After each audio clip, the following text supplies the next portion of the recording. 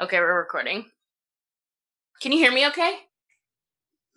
Coming in loud and clear. Cool. I just wanted to make sure. So, this is Booze and Ghouls, episode 15, I think. So glad you keep track.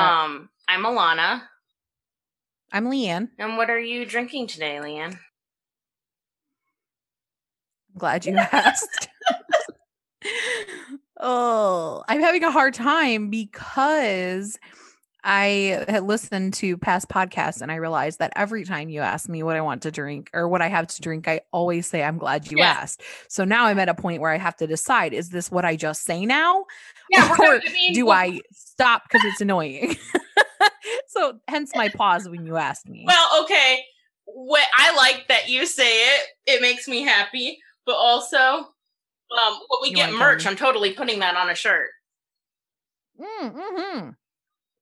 Yes, absolutely. So fine then. I'm gonna stick with it. So let's try this again. You want me to ask you again? Okay. Yeah. Mm-hmm. What are you drinking, Leanne? I'm glad you asked. I am drinking a shoot. Hold on, I forgot. Oh yeah, it doesn't have a name. I invented it like 10 minutes ago. It is a cherry vanilla Coke with Crown Royal. Nice. That sounds good. Mm-hmm. I call it a I call it a Bridgerton. That's what I call it. I feel like Simon. It's too modern to be Bridgerton. No, I call it a Simon. Because it's good looking. I don't know. I got nothing.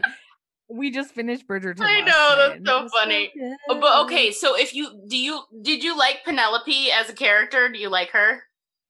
Yeah. Because if you like her, you really need to watch Derry Girls because she's in that. And if you liked her, yeah. Well, I had forgotten that I told you I would watch that. Yeah, but yes, I'm just saying it's really good. I just finished I just rewatched that recently because it's just so funny. And it made me feel like it makes me feel good because it literally is like laugh out loud kind of funny, not just like you sit there and you're like, oh yeah, that's funny. That's so funny.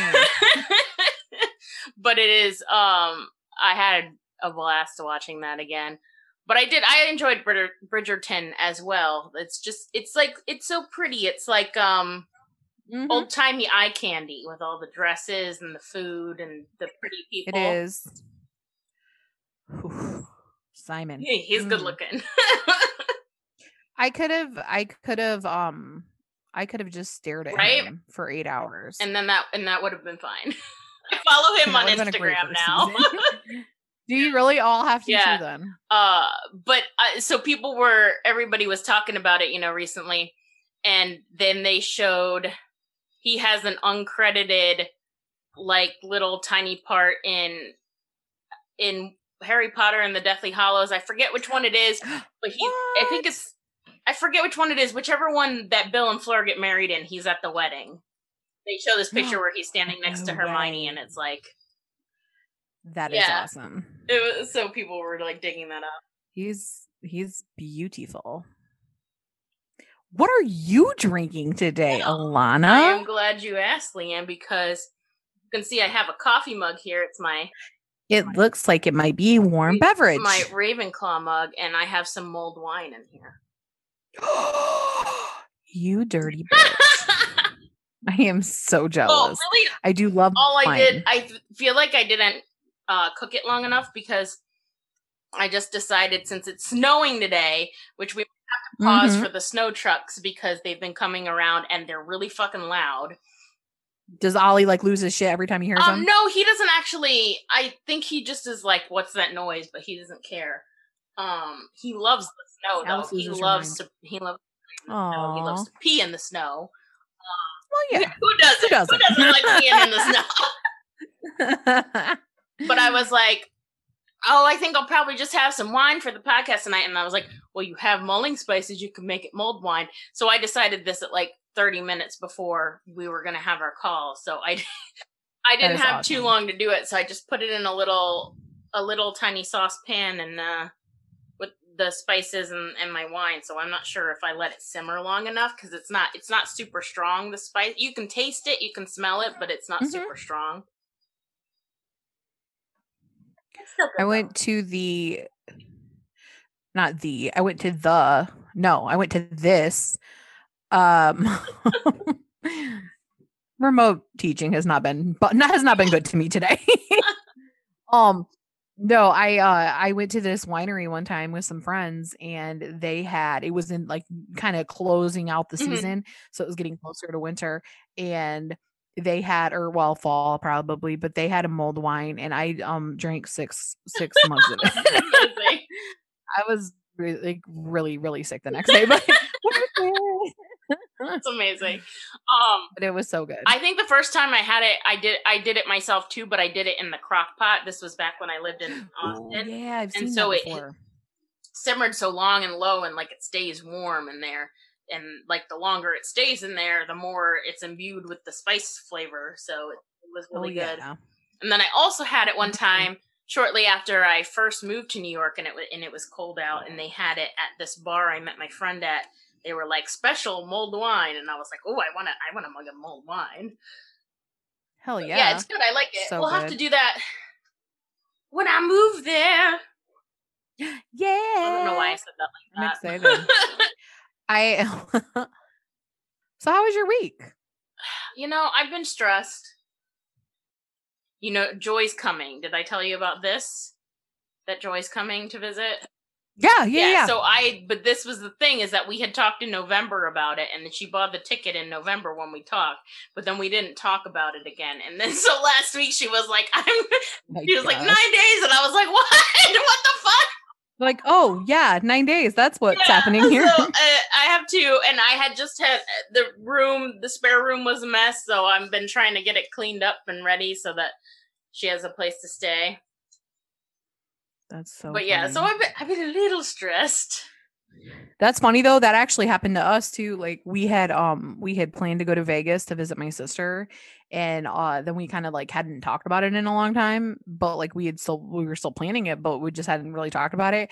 And then my sister Lanice, like that I live with, texted my sister in Vegas and was like, I can't wait to see my sister in 3 days. And she's like, what are you talking about? Like she had totally forgotten. So it was a little bit of a surprise. I'm really sorry to hear about it, about your stressors. Okay. I mean, it is what it is. Yeah. That it is. So, I guess maybe we should get into our stories, because at the end of the episode today, we have our first listener email that I'm going to read. OMG, I'm so literally, you don't even know. Like my heart just like grew 3 sizes. So now it's half the size of a normal human being. You're like the Grinch. I'm very similar. We actually watched that for at Christmas. Which one? And with my students. Jim Carrey. The one with Jim Carrey, I think. Is it human? Yeah. Human one? But I mean they're dressed live up. Live action one, yeah. Yeah. I watched it and I had never really paid attention to it. Like, I don't even think I'd ever really seen it, but I had it on for the kids, and then I was like actually paying attention, and I was like, this movie's like kind of funny. Yeah, I feel like I enjoyed it at the time. So there's that one, and then I love the original animated The Grinch. The older one, like the old school one. The original. But then they did a new one recently, and I have heard that one is not as good. Yeah. I thought it was cute. And like when he was little and he was at the school and he had the crush on that girl, and then he was just like, and then he like got so mad and he trashed the room. I was like, those are my students. I can identify with that. That's so funny. Oh, I do want to do. I'm just saying, if you had gotten a little early intervention for the Grinch, he may have not. No, it's true. Is all I'm gonna say. Well, and then at the end of the story, he turns it around, Yeah, because that because he his heart grew. And his heart grew. Yeah. I will say, I have to say this. I'm so sorry. I know that we're speeding right along here. But I do have to say that I did see something on Facebook that was like, the Grinch's heart was 2 sizes too small, which reminds us to rule out medical problems before we are concerned with behavior plans or something like that. And I'm like, that's so funny because it's so true. Because a lot of times it is like a medical issue, and everybody's like, they have behavior. Oh yeah. Anyway, just thought I'd throw that out there. No, I was just saying, since we were talking about movies, I was gonna shout out this podcast that I listened to over the weekend. It's called Watch If You Dare, and it's about horror movies. You should check it out, because I know you are really big into the horror movies, and I'm not as big into them. But they did their holiday episode on Gremlins. That's amazing. And I didn't remember, it's been so long since I've seen it, but I didn't know Gremlins was a Christmas movie. Like, it's yeah, I mean, yeah. I had totally forgotten about that. I feel like it's one of those that are like debatable, people say, but no, I think if Die Hard it can be a Christmas movie, then Gremlins is a Christmas movie. It's during Christmas. But I had forgotten that was a thing. So I think maybe this year for Christmas I'm gonna want to watch it. That's awesome. That is awesome. I'm down. I am totally down for that. I haven't seen that movie in years. It's been a long time for me too. I remember I used to have a little stuffed Gizmo. So, and he was so cute. Aww. I don't know what happened. I mean, all my old toys are like gone. I'm sure. I don't know where anything is anymore. I did have a few things saved at my mom's, and I'm not sure if it survived the Great Purge of 2019. When my dad went and cleaned out her house. Oh shit! Your dad went and cleaned out. Did we not talk about this? So my mom she injured herself at work, and so she was on workers' comp. She was out of work, and she had to have surgery. So she's had 2 different surgeries now. Well, during the first one, my dad was like, "Okay, I'll take care of you, but while you're staying at my house, I'm going to go to your house and clean it out," because my mom is like kind of a hoarder.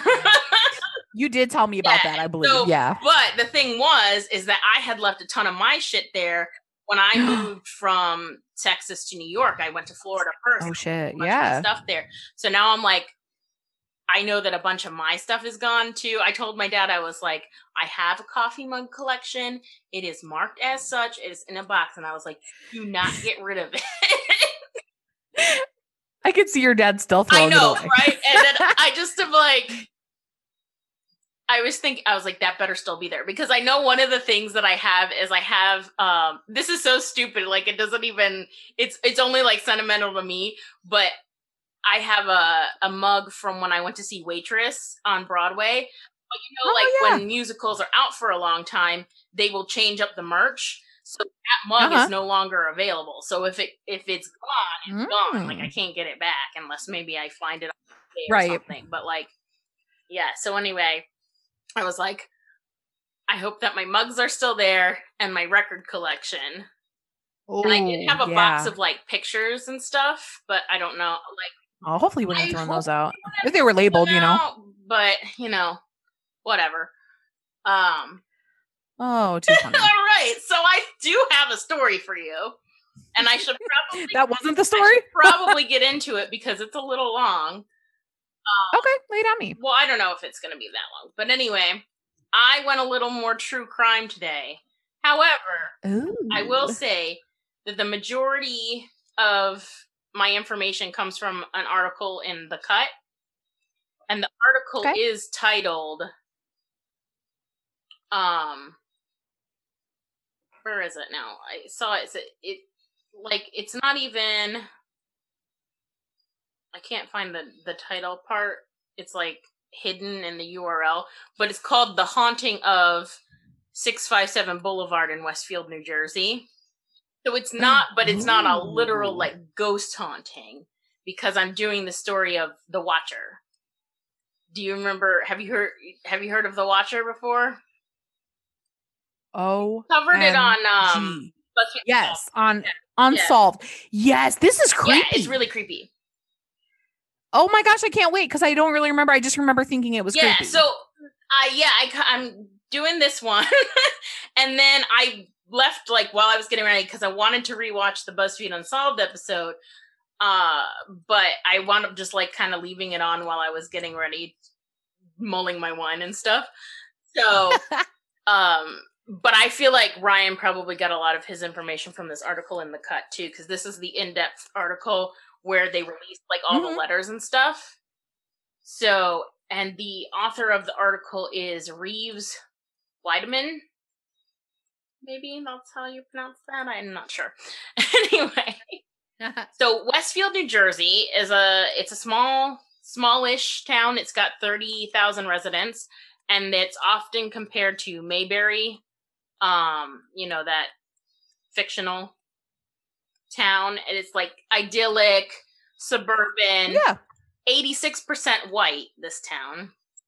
Typical. Home to a lot of upper middle class families with children. And I put, however, for the Broaddus family, their dream home turned into a nightmare. So, bum, bum, bum, bum. In 2014, Derek and Maria Broaddus purchased this 6-bedroom house at 657 Boulevard for $1.3 million. Apparently, so Derek had just turned 40, and he had a successful job in New York, so that they were able to save up this money and buy this house or whatever. They had also this I didn't mention it as much because I didn't think there was any real meat to it, but one of the things that people were saying is that they, over 10 years, they went from a $300,000 house to a $700,000 house, and then to this house, and they had refinanced and stuff, so they weren't sure. They were maybe they really couldn't afford it, but we'll get into, whatever. Anyway, that's neither here nor there. But they bought this house, 657 Boulevard, and they held off on moving in right away because they were planning on doing renovations. So they started doing some small things, and then one night in June, he had been doing some painting in the house, the husband, Derek, and he decided to check the mail. So there wasn't a whole lot because, they had just bought the house. They hadn't been there for that long. So there were some bills, and then there was this white card-shaped envelope, which was addressed to the new owner. And so when he opened it up, there was a typed note inside, so not handwritten. And it said, "Dearest new neighbor at 657 Boulevard, allow me to welcome you to the neighborhood." Which, all right, that sounds not bad. That's nice. Yeah, friendly. But then they went on, and it was how did you end up here? Did 657 Boulevard call to you with its force within? What? And then it gets weird because it's and then it gets weird. Okay. 657 Boulevard has been the subject of my family for decades now, and as it approaches its 110th birthday, I have been put in charge of watching and waiting for its second coming. My grandfather watched the house in the 1920s, and my father watched it in the 1960s. It is now my time. Do you know the history of the house? Do you know what lies within the walls of 657 Boulevard? Why are you here? I will find out. So the writer also mentioned their Honda minivan, so he had seen their car, as well as the workers who'd been coming in to renovate the home. So they also have, Derek and Maria had 3 children, and they were bringing them by on occasion to look through the home with them and see it. And whoever this was noticed that too and said, "You have children. I have seen them. So far, I think there are 3 that I have counted." And what the fuck? They wrote that before asking if there were more on the way. And then it says, "Do you need to fill the house with the young blood I requested? Better for me. Was your old house too small for the growing family, or was it greed to bring me your children? Once I know their names, I will call to them and draw them to me."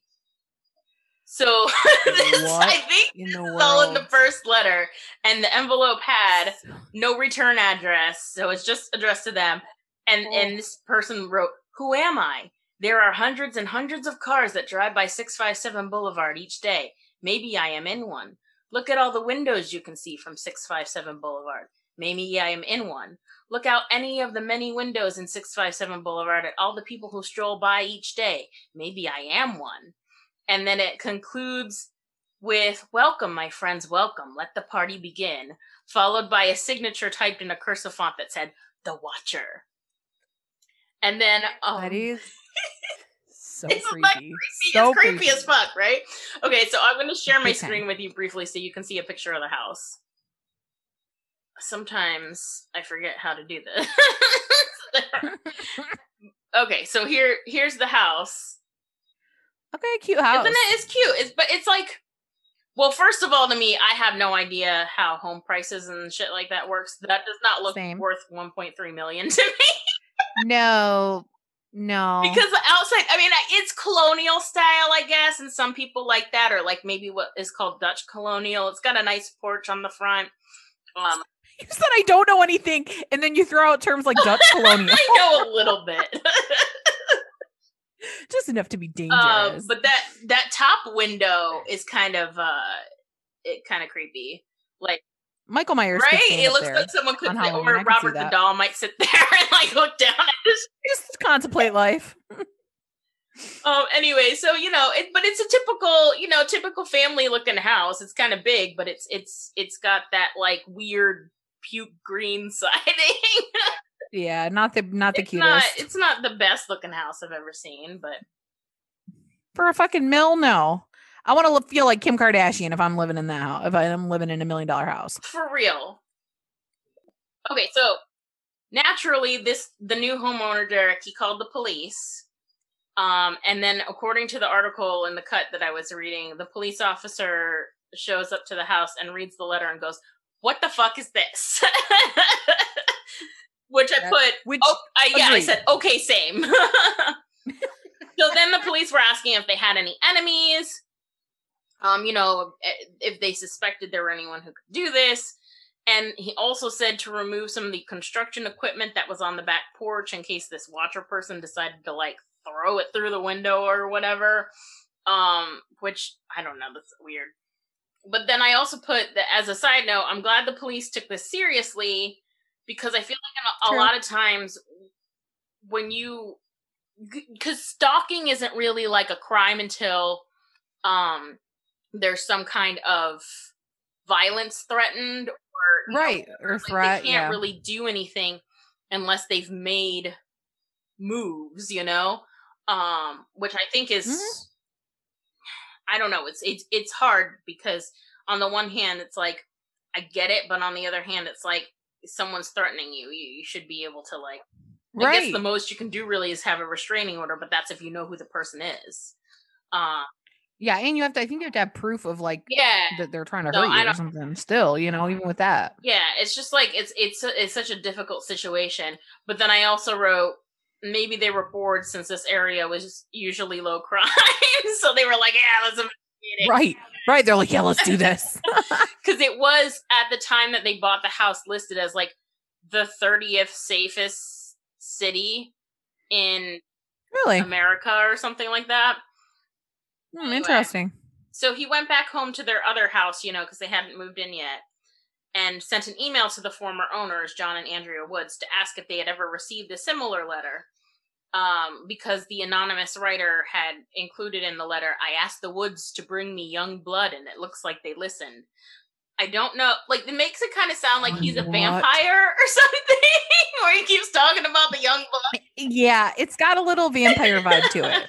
So they received an email back from her the next morning, Andrea Woods, saying that a few days before moving out, they had received a letter from someone called the Watcher, and it had been odd, but it didn't make them feel weird, or like it didn't make them feel like they had been watched, because they had been in the house for 23 years and had never gotten a letter before that. But it had made mention of the Watcher's family observing the house over time, but like nothing like that had ever happened to them in their 23 years of living there. So that day, the couple who sold them the house, the Woodses, went with Maria to the police station, where Detective Leonard Lugo told her not to tell anyone about the letters, including the new neighbors, because they're all suspects now. But they hadn't really met any of the neighbors yet, but they were just like, it could be any of them sending you these. Oh, that's so cute. And then you like want to be cool with your neighbors. Yeah, so it's just like, but they could be watching you for young blood. Or no, I shouldn't say it like young blood. Like young blood. No, it's young blood. Young blood. It's just weird. Nobody talks like that really anymore. No, unless you're a vampire. Yeah, I know, right? He's like,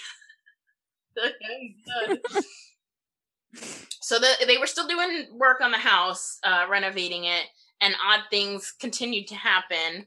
One of the contractors noticed he had like hammered in a heavy sign, and then overnight someone ripped it out. And then anytime they brought the kids to the house, they were extra cautious, like not letting them out of their sight. Right. But 2 weeks after the first letter, they received another one. So it says, "Welcome again to your new home at 657 Boulevard. The workers have been busy, and I have been watching you unload carfuls of your personal belongings. The dumpster is a nice touch. Have they found what is in the walls yet? In time they will." So I don't know why this person keeps mentioning stuff in the walls, if it's just to freak them out, or if they like have some inside information. Nothing I saw in there said that they ever found anything in the walls. So I don't know if they were just... That's so creepy. Yeah, it's really creepy.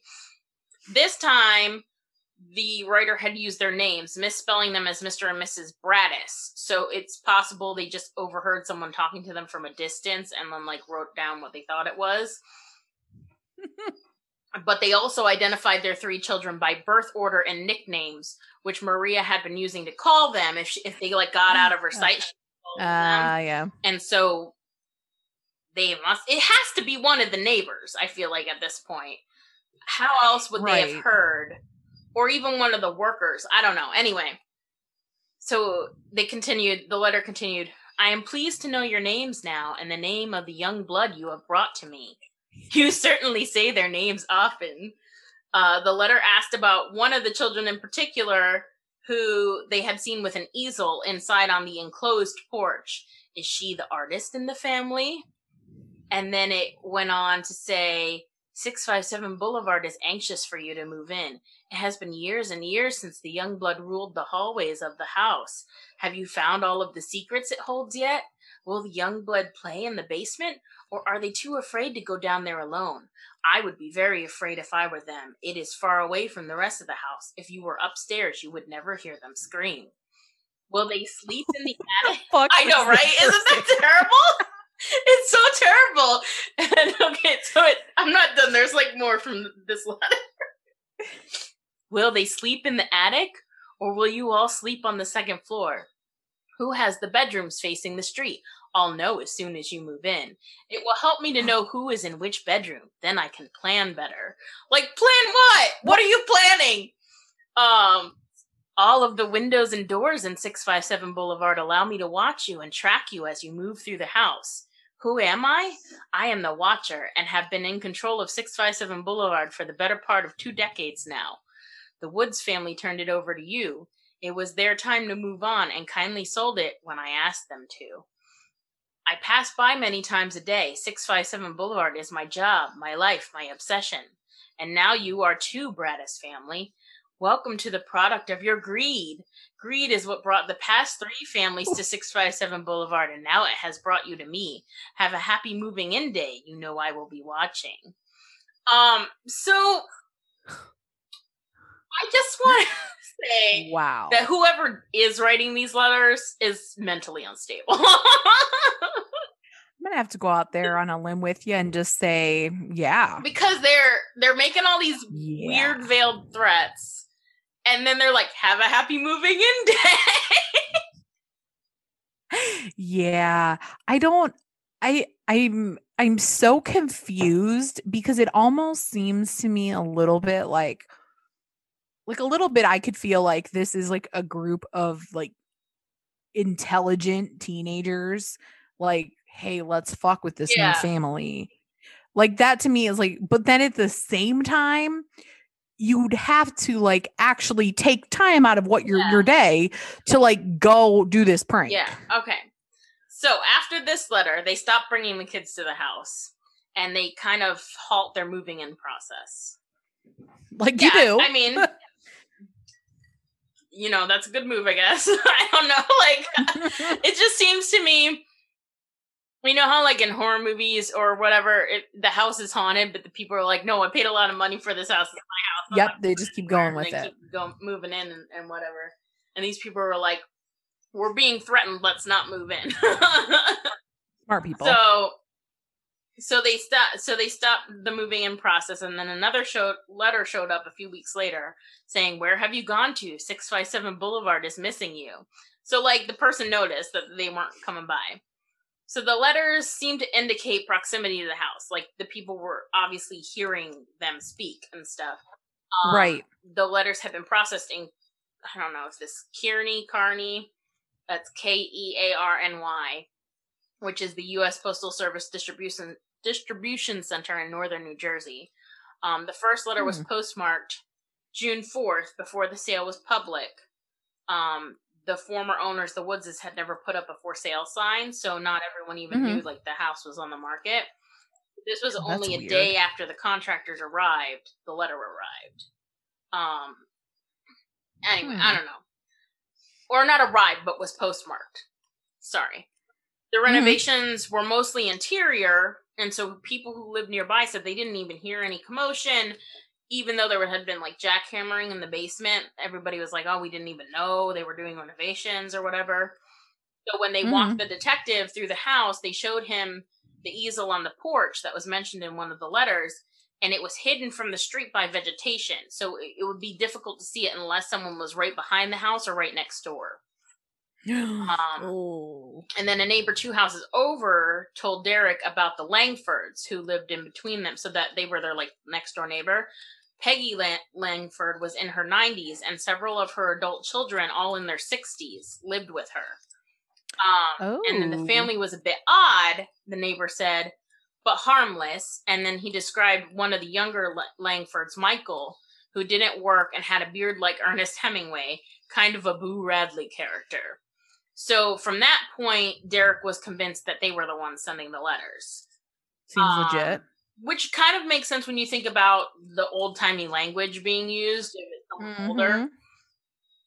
And they became the top suspects. So the police brought him in for questioning, but he denied, sending the letters, of course. And they didn't have enough, you would. And they didn't have enough evidence to hold him or do anything about it. So they questioned him and let him go. So with the investigation stalled like that, the Broaddus family started doing their own investigation. Derek put up webcams all around the house and became obsessed with like finding out who this person was. So he would like watch the footage. He would like watch out the windows, trying to look for people. And then he showed the author of this article a map displaying when each of their neighbors had moved in. And the Langfords were the only ones who had been there since the 60s. And then there were overlays on this map marking possible sight lines for the easel and a circle for approximate range of earshot for people who could might have heard them saying the kids' names. Oh my goodness. So only a few of the houses on this map fit all the criteria. They hired a private investigator, and they even reached out to one of Derek's old acquaintances who was an FBI agent who happened to be the inspiration for Clarice Starling in Silence of the Lambs. But even though they had put all this time and resources and money into it, they really had exhausted all their options and still weren't able to find anybody. So by the end of 2014, they were kind of at a dead end, and they had a priest come in and bless the house, just as I don't know, I guess another precaution. Precaution. Yeah. So eventually they completed their renovations that they were doing, but then they didn't feel comfortable moving in anymore because they didn't know, if this watcher person would escalate once they moved in. So because of this, they received another letter from the watcher, and it was kind of like them becoming more unhinged. It says, 657 Boulevard is turning on me. It is coming after me. I don't understand why. What spell did you cast on it? It used to be my friend, and now it is my enemy. I am in charge of 657 Boulevard. It is not in charge of me. I will fend off its bad things and wait for it to become good again. It will not punish me. I will rise again. I will be patient and wait for this to pass and for you to bring the young blood back to me. 657 Boulevard needs young blood. It needs you. Come back. Let the young blood play again like I once did. Let the young blood sleep in 657 Boulevard. Stop changing it and let it alone. What in the world? Yeah, this is just pretty crazy. Just let that, it's got to be that creepy guy. I mean, one would think. But, we'll get to that later. I don't even know if I wrote it in my notes, but I'll mention that later. So by this point, they had already sold their old home, and they were staying with Maria's parents. And they were just kind of, what do we do? And so in the end, they couldn't bring themselves to move in. So 6 months after the first letter arrived, they decided to sell the house. At first, they tried listing it for more than they paid for it because they had put all these renovations into it. But by this point, there were a lot of rumors flying around of what was happening. So, people were concerned about that. They sent a partial disclosure mentioning the letters to interested buyers and told their realtor that they intended to show full letters to anyone whose offer was accepted. So they were like, just so you know, this is going on. And then, like, if you make an offer, you can read all the letters for yourself. So a few preliminary bids came in, but they were below the asking price and they weren't ready to take such a financial hit. So they only wanted to share the letters with likely buyers, and nobody got that far, even after lowering the price on the house. Wow. And an agent who hadn't read the letters told them in an email that they were being unnecessarily forthcoming. And this is a quote, "My friend got horrible threatening letters about her dog barking and she didn't think to disclose." But the couple insisted, "I don't know how you lived through what we did and think you could do it to somebody else." So that is solid. I mean, I feel like that's good, that you want to get that. I'm surprised. Else, but at the same time, it's like you're hurting yourself because you're never going to get rid of it, probably. So eventually, they filed a lawsuit against the former owners for not disclosing their original letter. Ooh. But I don't think that went anywhere. No. It was one letter. It wouldn't. So, and they also had to they hadn't told their kids about what was happening this whole time. So they finally had to sit them down and explain to them. And the youngest kid was 5 at the time. So they're like, imagine explaining that to a 5-year-old. Right. Anyway. So one of the neighbors, Lori Clancy, taught piano lessons in her home, which was right behind 657. And she said that one of her students came for a lesson shortly after the news of the Watcher broke and started crying as soon as they came over. She was terrified to walk down the boulevard, Clancy said. And it says, basically the other neighbors are becoming concerned now. And, at the first Westfield Town Council meeting after the letters became public, the mayor assured them that the Watcher hadn't been heard from in a year and that even though the police hadn't solved the case, their investigation had been exhaustive.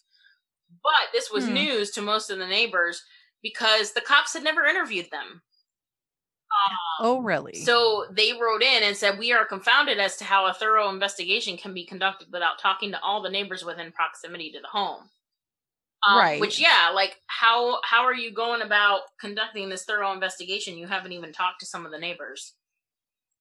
Right. So one night, there were 2 detectives sitting in the back of a van parked on the boulevard, staking out the house. And around 11 p.m., obviously, a car stopped in front of the house long enough for them to become suspicious. So they traced the car to a young woman in a nearby town whose boyfriend lived on the same block as 657. And then when they talked to her, she told the police that her boyfriend was into some really dark video games, including one in which he was playing a specific character called the Watcher. But so they were like, "Oh, okay, we're going to interview this guy." So they, they try to interview him, and he didn't show up to 2 different interviews. But apparently they didn't have enough evidence to compel him to appear. So at that point, with the media attention dying down, they dropped the case and moved on to other things. But I'm like, you have, on the one hand, you have the creepy neighbor dude, Michael Langford, which I kind of felt bad for them, too, in reading some of the things, because no one had ever nothing had ever happened with them. They, were quiet, never made waves or whatever. They're all of a sudden these letters show up, and now we're the bad guys. Right, and being weird's not a crime. But I mean, so anyway, so there's that one that's a suspect. Then they have this creepy thing that happens and don't follow through on it. So it's just right. Anyway, at this point, the case kind of falls into a urban legend kind of thing. Most people forget about it, but the Broadduses still had a house that they couldn't sell and also couldn't get into. Right. So they still got this house on their hands. Meanwhile, people online are making theories about them, including that they were suffering from buyer's remorse and had concocted an elaborate scheme to get out of the sale or whatever. that Derek was cooking up some kind of insurance fraud with all of this, or they were angling for a movie deal. So then they did receive several offers for movie rights or whatever, and turned them all down. But Lifetime eventually released a movie called The Watcher, despite a cease and desist letter from the Broadduses. But then Lifetime argued that the couple in their movie was biracial, and the letters were signed The Raven, so it wasn't the same. Oh my goodness! Isn't that hilarious? But then, also while I was doing that is hilarious. I was doing research, though, I found out that since then Netflix actually has obtained movie rights to the story, and really, will probably be releasing something. Nice. Which, I probably will watch any movie that they make of this and see, how much they hype it up. I mean, there's a lot of interesting stuff there. I would like for them to go full horror mode and make it an actual vampire, but I don't think that will happen. That'd be sweet. That'd be sweet. So in 2016 now, 2 years later, they're still unable to get rid of the house. They proposed to the city that demolishing it, splitting the lot into 2 lots, and selling the land to developers. But when the planning board met to decide for this application in January 2017, more than 100 residents show up to this meeting, and the hearing winds up lasting 4 hours with everybody chiming in about what they think should happen, why this, why that, whatever. And then after 4 hours of this, a unanimous vote, they reject the Broadduses' proposal and say that they can't do this. So they're pretty upset by that. Maria especially gives some impassioned speech and tells the people that basically they think the house is more important than them as a family. Right. And that it should also be noted that a year later, the town did vote to let this to split up lots just around the corner from this one with an even bigger exception or allowance or whatever. There's certain lots have to be a certain size, and if they split this up, they wouldn't be that. But the one that they wound up approving later had a greater exception than this one did. So I don't know. I don't know why they didn't approve that. Anyway, shortly after this happened, another letter showed up. Oh shit! And it showed violent winds and bitter cold to the vile and spiteful Derek and his wench of a wife Maria. And so this is 2.5 years after the initial letter, and this one came out of nowhere. He hadn't been sending letters, but it was dated February 13th, which was the day that they gave their depositions in the lawsuits against the Woodses, who were the former owners. So the letter says, "You wonder who the Watcher is? Turn around, idiots. Maybe you even spoke to me, one of the so-called neighbors who has no idea who the Watcher could be. Or maybe you do know and are too scared to tell anyone. Good move." This letter was less stylish and more wrathful than the others, and then it seemed that whoever this person was had been closely following the media coverage. There were things in there that said, I walked by the news trucks when they took over my neighborhood and mocked me. I watched as you watched from the dark house in an attempt to find me. Telescopes and binoculars are wonderful inventions. And then also said, 657 Boulevard survived your attempted assault and stood strong with its army of supporters barricading its gates. My soldiers of the Boulevard followed my orders to a T. They carried out their mission and saved the soul of 657 Boulevard with my orders. All hail the Watcher. Oh my gosh. What? Yeah. This was happening? Actually, I forgot to say, this was while they finally found someone to rent the house. Oh, okay, cool. During this time. And this letter appeared actually while the renter was there. Oh, yeah, shit. So I said it was 2 weeks. It was actually 2 weeks after the renter moved in that this letter showed up. I do love that he wasn't going to commit to calling the wife a bitch. Yeah, he went with wench. It's like, I'm angry, but I'm not an asshole. Right. Yeah, so that's when they got this letter, and that it's not done yet because it also said it was like promising revenge on them for all they've done to this house or whatever. And it said it could come in many forms. It says, maybe a car accident, maybe a fire, maybe something as simple as a mild illness that never seems to go away but makes you feel sick day after day after day after day. Maybe the mysterious death of a pet, loved ones suddenly die, planes and cars and bicycles crash, bones break.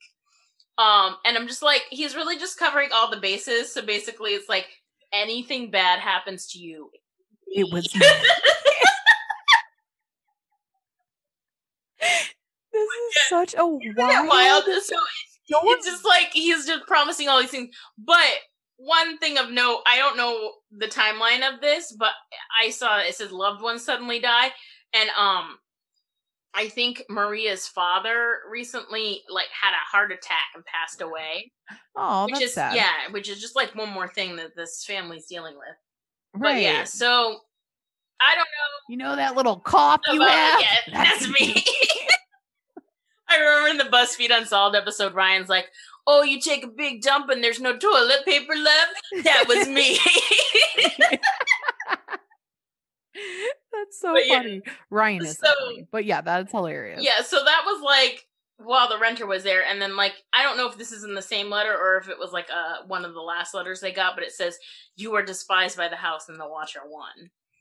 So yeah, like I don't know, go fuck yourself, buddy. I'm not really right. But so they they were renting it, and then I found an article from August 2019 that said they finally were able to sell the house, which I bet is good for them. But it just was like, yeah, they went through all this, and they never found out who was doing this, and it's just like, isn't that so weird. Crazy and creepy? Like, what would you do if you moved into a house and started getting letters like that? I'm strapped. I'm not worried about it. I feel like the first letter, I would just look at it and maybe throw it away, because I feel like the thing is, it's like kind of when someone is a bully to you and they say stuff or whatever, if you ignore them, sometimes they like will go away because they're like, oh, this isn't getting this isn't any fun. Yeah, they're not getting a rise out of you like they wanted. Well, I definitely like I'd be more like whatever, like I'm protected, like I'm not that worried about it. But it's funny because we did used to have a really creepy guy that lived like 3 houses down from us. And like he was just like really, really, really, really creepy. Anyway, and he had like said some super inappropriate things to like a couple of my neighbors. And so like this one time, like we were outside drinking, and he comes up and he had like some beers, and he walked up and like set them on the table and like didn't say anything. And we were like, and so then like he always walked everywhere. So like he like walked, and so like when he came back, I like took the beers and I like gave it back to him, and I was like, oh, we we're good, we don't need any more beer, something like that, like trying to be nice, Well, then I guess like a little while later, he like had come up to the house, and my nephew was like getting ready to go outside or like go to work, and so he must have said something to my nephew, and my nephew comes back in and he's like, lock the doors, like freaking out, like lock the doors, but close the blinds, don't go outside for at least half an hour. He's like, and it's just so funny how different people handle things, because that would be like, if he got that letter, my nephew would be like out on the porch with his gun every single day for like until he found somebody that was responsible, and I'd be like, that was the other thing I was kind of thinking too, is like, these are all like, upper class families and stuff. I don't know, I'm not really sure statistics or whatever. I don't want to like stereotype people or generalize, but I'm like, these people seem like they're not gun owners, because if they were, they probably would sit out on the porch with their guns and be like, come at me, watcher. Okay, seriously, I am glad you said that, because all I could think about was just like that is like everything you said is exactly what I had in my head, and that like I didn't say, but that I was thinking was like, if that were me, I would go outside with my gun and I'd be like, we got business, motherfucker. Like, come and try to get this young blood. I'll show you young blood. Oh my gosh. So funny. That is so funny. Cause it's true though. It's true because like that would be that would be how I would react. And you're right. That scenario in that type of a neighborhood probably would not be the way that they would react. But that is so funny. But yeah, so I did see one of the parts that I didn't include, but was just kind of funny is like the husband had gotten so riled up that during like the Christmas season, in one of these years, he left a bunch of anonymous letters in some of the neighbors' mailboxes, like accusing them of not standing by the family and stuff. Oh wow. I do kind of feel bad for that guy because he probably really did go through it mentally. Because I mean, that is kind of like probably your worst nightmare if you can't protect your family. Right. I think for anyone, doesn't matter, husband, wife, anything, like not being able to protect your family would be like the worst. The other thing I think too is that they probably mentioned the kids on purpose to get a rise out of them, to make them feel bad, Oh yeah. But I don't know that this person would have necessarily done anything, That's why it makes me feel like it's that guy with the video game thing. Because like maybe he, could be that guy or the next door guy. And I just feel like it was someone pissed off about these new people moving in for whatever reason and tried to scare them away, and it worked, Yeah. So I don't know. Yeah. Well, because they're not crazy and they won't go out in a robe in snow boots with a rifle on their front porch. And that's why they had to end up selling. I mean that kind of thing ain't happen in the hood, You're gonna get exactly. Not a chance. Not a chance. That's so funny though. All right, so yeah, that's my story. I love it. That is so wild. I guess I didn't remember, and I don't remember it being as creepy though. As you reading it, but you read it very well. Thank you. I'm very scared, I was very scared. I have been called creepy on occasion. I do see like the old guy in the house next to him, like, oh, this will get him. I'm gonna call him Young Blood, and like thinking that's so creepy, which it is. So well played, I guess. Oh my gosh, that's insane.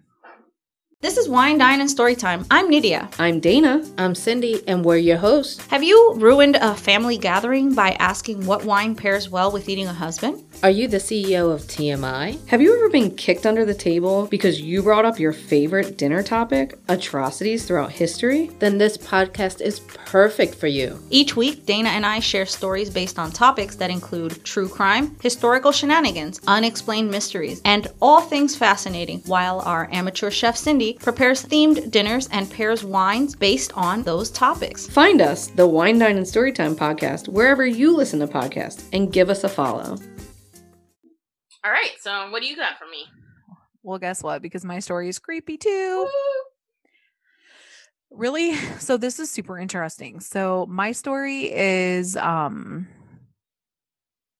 interesting, and I don't know if you've ever heard of this before. So I had there's this show called The Proof Is Out There. I don't know if you've heard of it.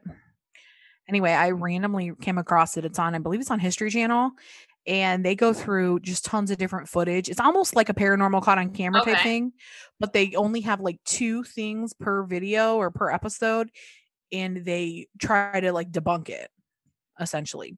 And so at first I was like, okay, well, this is, they're just going to debunk everything, and then, I watched and they don't, like, they debunk a couple things but like some things, and then other things they're like, we can't explain this, like this is unknown. So anyway, I didn't know this was a thing, but did you know that, like, have you ever heard of all these different like religious statues that cry? So I've heard of this phenomenon before. Yes. Usually it's like a Catholic thing. Yes. But I feel like when people say it happens or witness it happening or whatever, they like have to have a priest come out and like talk to you and stuff like that. Yeah, so I've heard about it before, yeah. So I'm going to talk about this, and I'm going to talk about some of the ones that they found that they've not been able to debunk. Okay, cool. Because I think this is really, really, really just totally caught my eye, like when I was watching the show. So, okay, so there's been a lot of different things happen since time, I guess, like they've kind of been keeping track. I don't know how to say that. Since the beginning of time, there has been. But a lot of them are hoaxes, and a lot of them they found out are hoaxes, or just natural reactions to where you are in the world.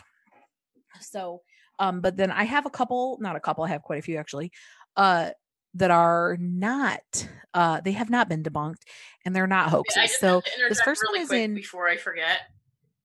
Huh? I said I have to interject really quick. Oh yeah, interject away. Yeah, if you like this topic, you definitely need to let me know when you watch Dairy Girls, because there's an episode that kind of deals with this a little bit. Well, that's really funny that you say that, because when I looked up the pictures, one of them had a picture of her and it said Dairy Girls, and it had a half into screen, half screen, and I was like, what is going on? It's such a fun. I don't want to ruin it because it's so funny what happens with it. I'll have to watch it. I am gonna watch it for real. Okay, so the first one is in 1643.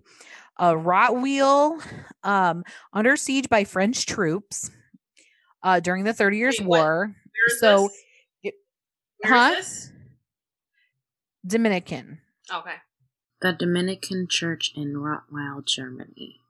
Well, it says is cited in the original Dominican document. So 300 citizens of the town prayed at the Rosary statue of the Madonna and Child at this Dominican church. So on November 10th of that same year, 1643, more than 20 witnesses saw the statue turn pale, raise its eyes towards heaven, and then back to the city. Some claimed to have heard it speak. Both Catholics and non-Catholics witnessed the event. 15 days later, the statue's face turned red and the eyes moved again while shedding tears. There at the same time, I guess, the French troops were defeated, and they thought that it was like the Madonna and Child was actually like helping them win the war. That was called Our Lady of the Turning Eyes. Not that one didn't really catch my eye, no pun intended, but that wasn't like my favorite. This one's wild. Okay, so this is in 1953, August 29th. Mass was offered by Archbishop Salvatore Pappalardo, the Archdiocese of Syracuse on the Italian island of Sicily. Okay, so the phenomenon took place at the home of Angelo Lanuso and Antonia Lucia. Okay, a young married couple. They received a plastered Virgin Mary mounted on a plaque as a wedding gift. And in 1953, the statue, or the mounted thing, I don't know how to describe it, shed tears at various times for 4 days. The lady Antonia, she was pregnant with her first child, and she was experiencing serious complications. And she said that the first time the statue started, she was looking at it and it started weeping, that her, she was completely healed of all of her pregnancy issues. Wow. And she said that, they did test the fluid, which kind of makes me go, how did you test? Well, I guess 1953 is not like super long ago. Because part of me is like, how did you test the tears in 1953? But you could probably test things back then, I'm sure. So yeah, I guess that's not crazy. So anyway, they did compare it with human samples, and although they had no specific scientific explanation for it, it was the consistency and the chemical equivalent of human tears. So on September 9th, 1953, they had made the final report, and they released it that they had no scientific explanation for this phenomenon, and that they were human tears that had come out of the statue. That's crazy. 3 months later, on the feast of Our Lady of Guadalupe, they unanimously declared that the image again wept. Sorry, hold on. So yeah, so they all agreed that 3 months later, it again wept. So that lady had said that she was cured from all of her prenatal, or not prenatal, but yeah, I guess that's prenatal, right? Issues. And then on top of that, they tested it and they were real tears. Wow. So I think this is interesting to me because I don't know. People, you know, that take their religion seriously, to me, I just feel like it would be so crazy for them to make that up. Right.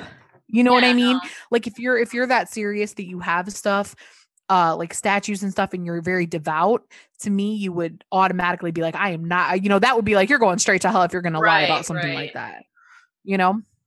So I don't, sometimes I don't know, something makes me just believe these. Anyway, so the next story is called Padre Pio.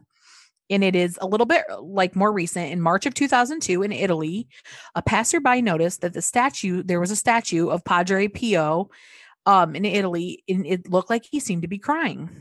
So they call police, which is weird why you call the police, but okay. Red liquid coming from the statue's eyes. They called a local priest who was unable to wipe away the red substance leaking from the eyes. So they suspected it was a miracle, reported it to the evening news. They had, actually the Padre Pio was actually going to be named a saint by the Pope later on that year. And so they, like more than 2,000 people came to see it, and they took a sample of the liquid coming from the statue, and, it was found to be actual blood. Oh, wow. Yeah. Once again, which like obviously could be faked, you know, but I don't know. Interesting. So I thought this one was really interesting too. So this is in America, Hobbs, New Mexico. Our Lady of Guadalupe Church in 2018. They had this, okay, so this thing was like made of bronze alloy, and in the middle of a church, this Virgin Mary statue started crying. Like, and it caught everybody's eye so much that they started taking out their phones and like they were taking pictures. Oh wow. Wait, what was this again? This is in New Mexico in 2018. Oh wow. So it's really, I'm about to share my screen with you. Hold on. I have a couple pictures of these. oh wow. So they took her picture, and they did all of this, but this is the interesting part. So they did a whole bunch of stuff. They were like, well, maybe it was a leaky pipe, maybe it was condensation from the air. No, it's made, and they looked it up, and it's made of a bronze alloy that cannot soak up liquid like that. So that's not a thing. But this is the crazy part. They tested it, and it wasn't blood or tears, it was olive oil. Which is still weird. Yeah. So this is one that I believe, don't quote me, but I believe is in line to be actually verified by the Vatican as a miracle. Because, I mean, olive oil is usually the oil that they use to like anoint people. Like they'll it and make it holy. Yes. Isn't that crazy? Yeah. So I thought that was like one of my, like with the ones I think is so interesting because people were there. Yeah. You know what I mean? It's like they literally took out their phones. If it's happening in real time and you're seeing it happen, how is someone, like, you can't, like, unless there was something inside the statue that you could use to like pump through or whatever, it's hard to fake that when there's a bunch of people watching, you know? Exactly. It's not like you can run up there with a little pincher thingy and be like, you know, and like run back to the pew. Nobody notices, you know? So anyway, so I thought that one was super interesting as well, because it's like, that's olive oil, but you'll hear it's interesting. That's not the only one. So anyway, I thought this was cool. This is absolutely no information on this other than we should go there sometime. It's in Athens, Ohio. It's West State Street Cemetery, which they say is like super, super duper haunted anyway. But they have a thing called a weeping angel, and she's this huge concrete statue of this angel, and people report that she's cried. They've seen her cry real tears. They've seen her open her eyes. Oh. They've seen her her wings move. Oh, thank you. Yeah, isn't that crazy? But I couldn't find any proof that that's a real thing. In Doctor Who, there's one. Never seen that, but yeah, okay. but there's this like several episode arc with they're called Weeping Angels, and they are stone statues like that. As long as you look at them, they're statues and they don't move. But if you blink or you turn your head, they turn into real things that can move and come and get you.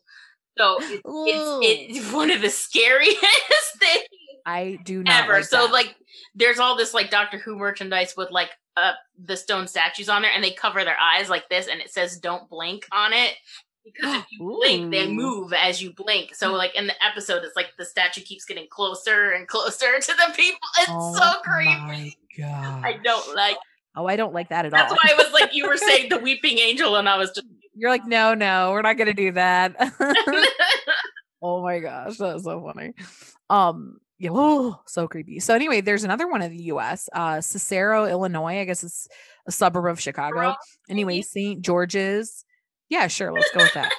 St. George's Orthodox Church in 1994. There was Virgin Mary and baby Jesus. Tears began to flow from the Virgin Mary.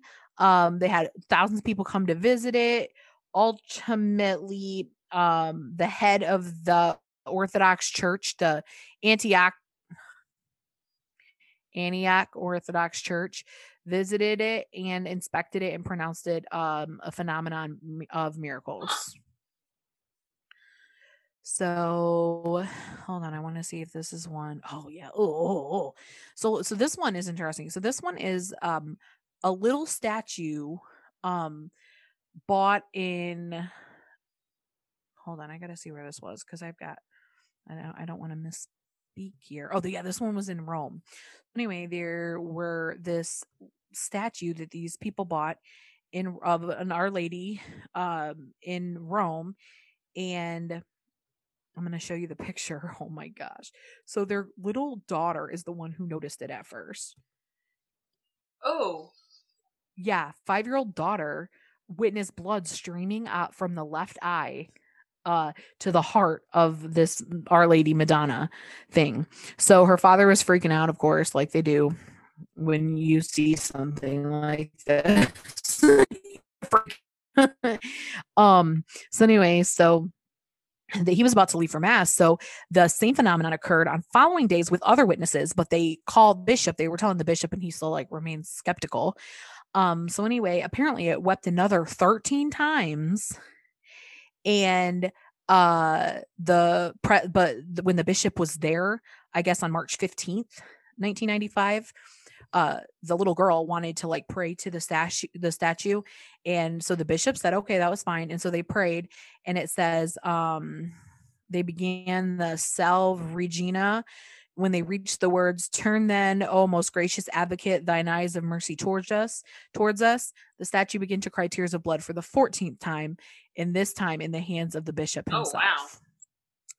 He said he was thoroughly, obviously convinced. He took the statue to Rome for 2 separate teams of doctors to analyze the tears. This is so creepy. Oh my gosh. And it came back. The blood was from a male in his mid-30s. Jesus. Oh. Would be my guess. Yeah.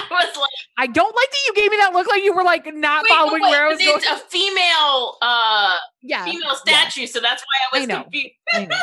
But it was but she has the baby Jesus with her. Okay, I get it now. Sorry. Yeah.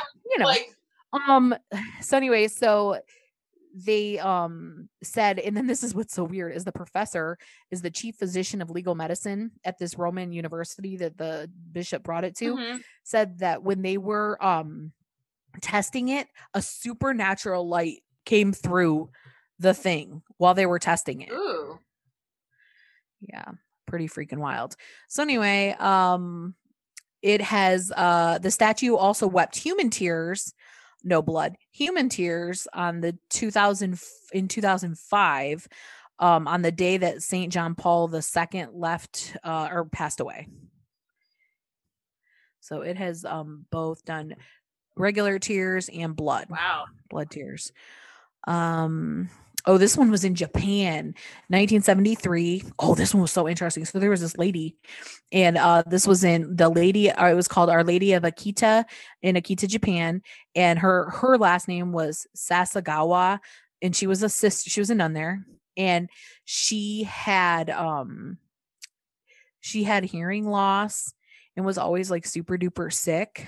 So anyway, one day the Virgin Mary statue was weeping and actually started, the hands of the statue and the hands of the lady both started getting the stigmata thing. Oh. From crucifixion. And that she actually like her hearing came back. Oh wow. Yeah, and she said that she heard the Virgin Mary talk to her. So 3 nuns said that it was like a fine point, like a black mark, like it was being a knife cut into the statue in her hand, like the crucifixion, like making a cross in her hand. And then they actually it says TV Tokyo Channel 12 videotaped the statue in December 1973. And once again, they did check it, and it really was blood. And they said it was type A and type AB. There were 2 different kinds of blood. Huh. Yeah, super weird. So it could have just been the lady, but they have that one in Tokyo, or in Akita, Japan. Over 101 times they've caught it weeping. That's crazy. Right? Oh, this is the picture of it. And this one's cool. I think this one is wooden. Ooh.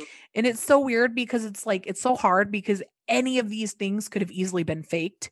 You know what I mean? Right. And they have proven so many of them as a hoax. So it's really cool to me that these are ones that haven't necessarily been proven as a hoax, because they do have so many that they do prove or debunk. But yeah, I think that one's pretty wild. See this guy right here. So the next one is, it's actually it's a painting of Jesus. It's in Bethlehem, at the Church of the Nativity in Bethlehem. And I thought this was kind of cool. So the next one is an actual painting of Jesus, and it's actually in the Church of the Nativity in Bethlehem. Mm-hmm. And they said it's not far away from where they believe that Jesus was born. And so it's a picture of Jesus. And I thought this was cool because there's a CNN and a Tampa Bay Times article about it in 1996. When I was looking through, I was like, that is so weird. But anyway, yes, they said that there are both, people see blood, like the painting cries blood, and that Jesus winks. Some people say that's absolutely absurd. But some people swear by it. Like I read I think it was the Tampa Bay Times article. There was like a guy there that was like, I am not a man of faith. Like I don't believe in any of this. And he's like, I saw it with my own eyes. That's crazy. So do with that what you will. So another one, oh my gosh. Okay, this one's so crazy. It's called in Cochabamba, Bolivia, in 1995. This is so wild, dude. Okay, so I'm going to show you this picture. So there's this plaster statue of Jesus, and it's scary anyway because he's got, the crown of thorns, and he looks very sad. So you see this top one here? Mm-hmm. It's a plaster statue. He's got a crown of thorns. Yeah. He has what looks like some painting of some blood. Yeah, no, it's super creepy. But anyway, so apparently, in March of 95, it started to bleed on its own accord. Ew. And do you see that second picture? Yeah. So they have another picture of the plaster thing, and it's like really gross blood. It says the statue has continued to produce tears and blood. Like it's unpredictable when it will happen. The statue has been submitted to X-ray examination 2 different times. Once in 95 and then again recently in 2015. The results show that the statue is solid. There's like a circle in the middle, but it's never been anything messed with. Dr. Alberto Daras is the radiologist, and he said that he would be able to tell if somebody had messed with it, even down to the thinness of a human hair would have been able to be detected. Yeah. Scientific examination of the blood. This is so wild. So it actually has, the blood from it has the attributes of a suffering, living person. Ooh. Like a person who is actually bleeding. Ooh. The blood has been found to be human and from a person who has been brutally injured. And this is the weirdest thing. It's like, this is like a doctor who's saying this Yeah, stuff. The healing process can only come around, like the healing process that they're seeing on this plaster can only come around with a complex activity within a living body. That's yeah. And they said, like, this is one of the ones that they say they have like absolutely no like way of telling like how this happened. But also it reportedly weeps, cries blood every Good Friday. Yeah. Isn't that wild? Yeah. So this next one is Las Nareños. I'm bad at that. Argentina. The statue. So it's kind of cool. They were looking at it and it was the start of Lent, and all of a sudden randomly began shedding red tears. And they said that they weren't sure like what it was, if it was a bad omen, but eventually they decided like it was okay, and they look at it as a positive, and it's like a thing. They just leave it there, and every time at Lent it cries red tears. That one has not been proved that it's actually blood though. Okay. There's one in Australia, Perth, Australia, 2002. This is so weird. So remember the one with the olive oil? Well, this one is a weeping Madonna in Australia, and it weeps tears, but the tears are a rose smelling oil-like substance. Yeah, isn't that weird? That's weird. So I thought that was weird because I hadn't heard anything about that or heard anything like that. Well, then the next one that I found is from Fresno, California. And there's this lady, Maria Cardenas, who she had this statue. And after her cousin passed away, she started, like, she had like a little shrine set up for her cousin, and it had this Virgin Mary. And it's kind of hard to see, but this thing started weeping tears too and falling down its face, and she collects them into a cup, and they smell like roses. And you can kind of see it dripping here on the chin a little bit. But anyway, and so then the last one is Jalisco, Mexico. And look at this one. It looks Virgin Mary statue, blood pouring out of her eyes for 4 months. Ugh. And they said they haven't looked, like they don't touch it or anything. And you can see in her face, there's just blood everywhere on her face. Yeah, it looks really gross. It's very, very scary. But also apparently in Jalisco, I'd love to look more into this. Apparently there was like a 300-year-old dead child in like a glass case or something that randomly opened its eyes. I don't know. Anyway, somebody was just talking about that. So I feel like I want to look into that more too. But anyway, and I do have one more. Sacramento, California, 2005, Vietnamese Catholic Church.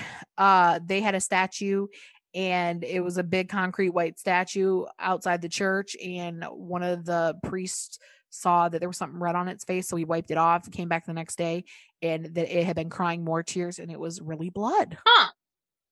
So this is like pretty wild to me that more than, like of all the times where it is hoaxes,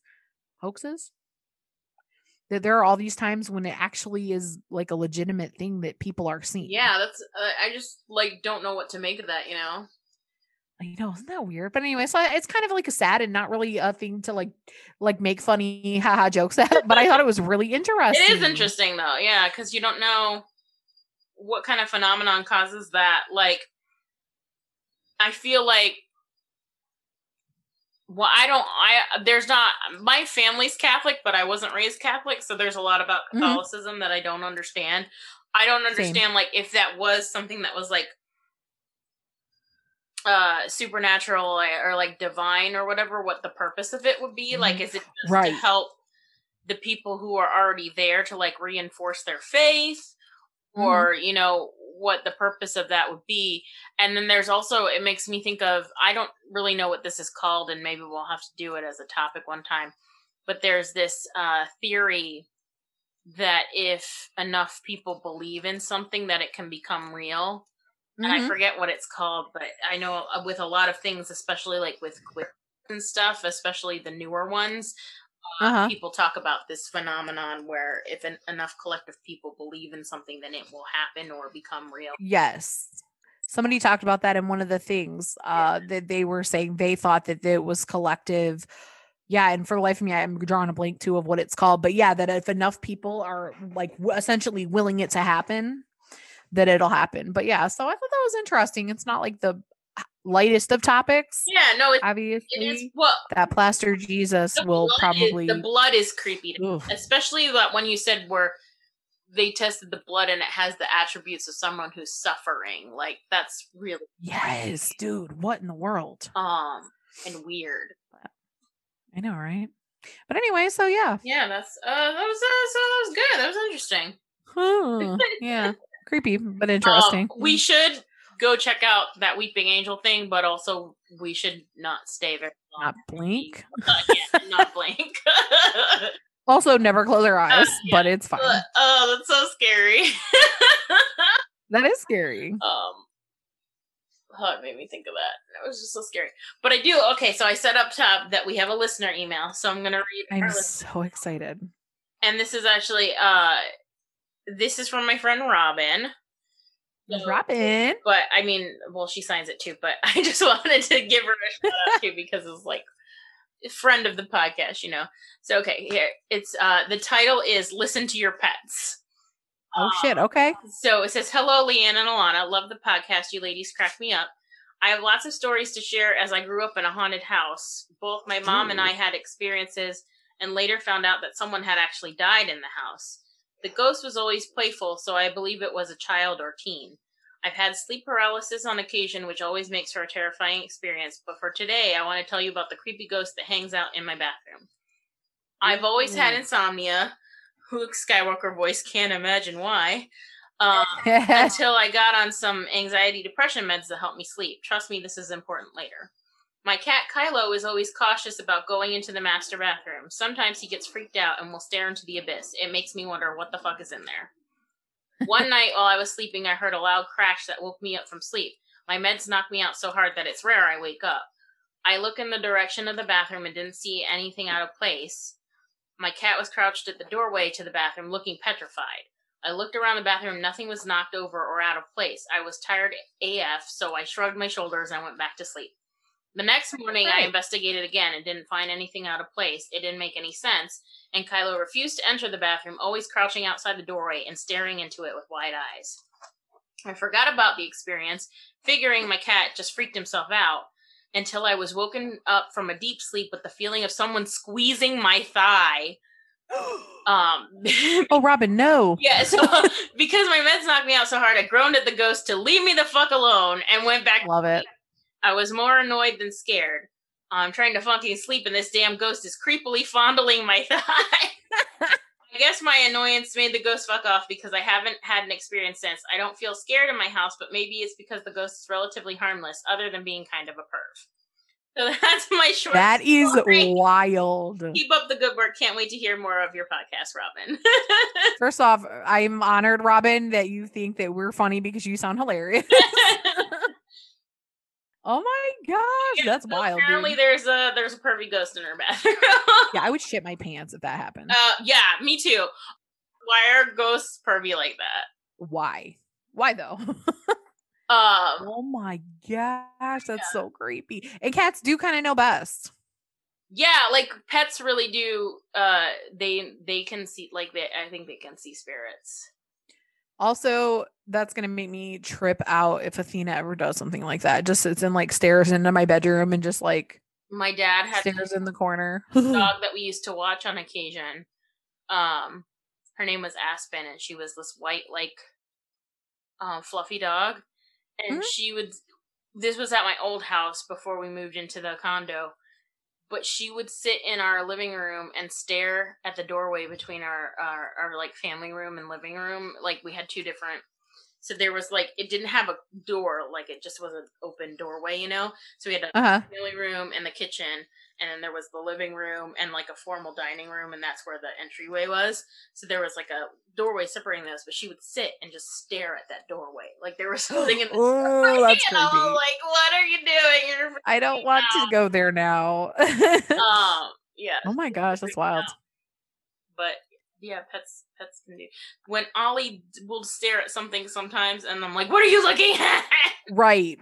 Oh yeah. I don't like it. So creepy. So creepy. Oh my gosh. Robin, we got our first listener email. I'm so happy. I'm excited. I love it. So other people, you should send us emails too, You and should. we'll read them on the podcast. Please do. Tell us if you've ever seen a weeping ghost. Or a weeping ghost. I'm a dumbass. Weeping statue. A weeping statue. It's Monday. Ever had a weird stalker? Right. Letters about your blood. Right. Trying to find some young blood. It happens. Also, actually, send us an email and let us know if you would sell the house or if you'd walk out on the porch looking a little deranged with a shotgun and settle it. And where should they send those emails? Like a boss. What? Where should they send those emails? I'm glad you asked. boozeandghoulspod@gmail.com. That's right. And I would love for you, or you can find us on Twitter at Booze and Ghouls, at Booze and Ghouls. Yeah. Insta on the gram at Booze and Ghouls Pod. And TikTok. Catch us on the TikTok. Youths. Hi. What's up, youths? What's up, young bloods? It's fine. At Booze and Ghouls Pod. We don't have we don't have a lot of videos. I did an unboxing though. Did you see of my little? Yes, I did. I saw that. You have pretty nails, so you can do stuff like that. Mine are sausages. It was a little. I was hoping to get like Mothman or Chupacabra or something like that. But that would have been awesome. Anyway, but yeah, please email us. Check us out on social media. Rate and review us on iTunes. Please rate and review us. I would love to hear what you think. Yeah. And so I guess that's it for this week. Well, until next time. Stay boozy, friends. Bye. Bye.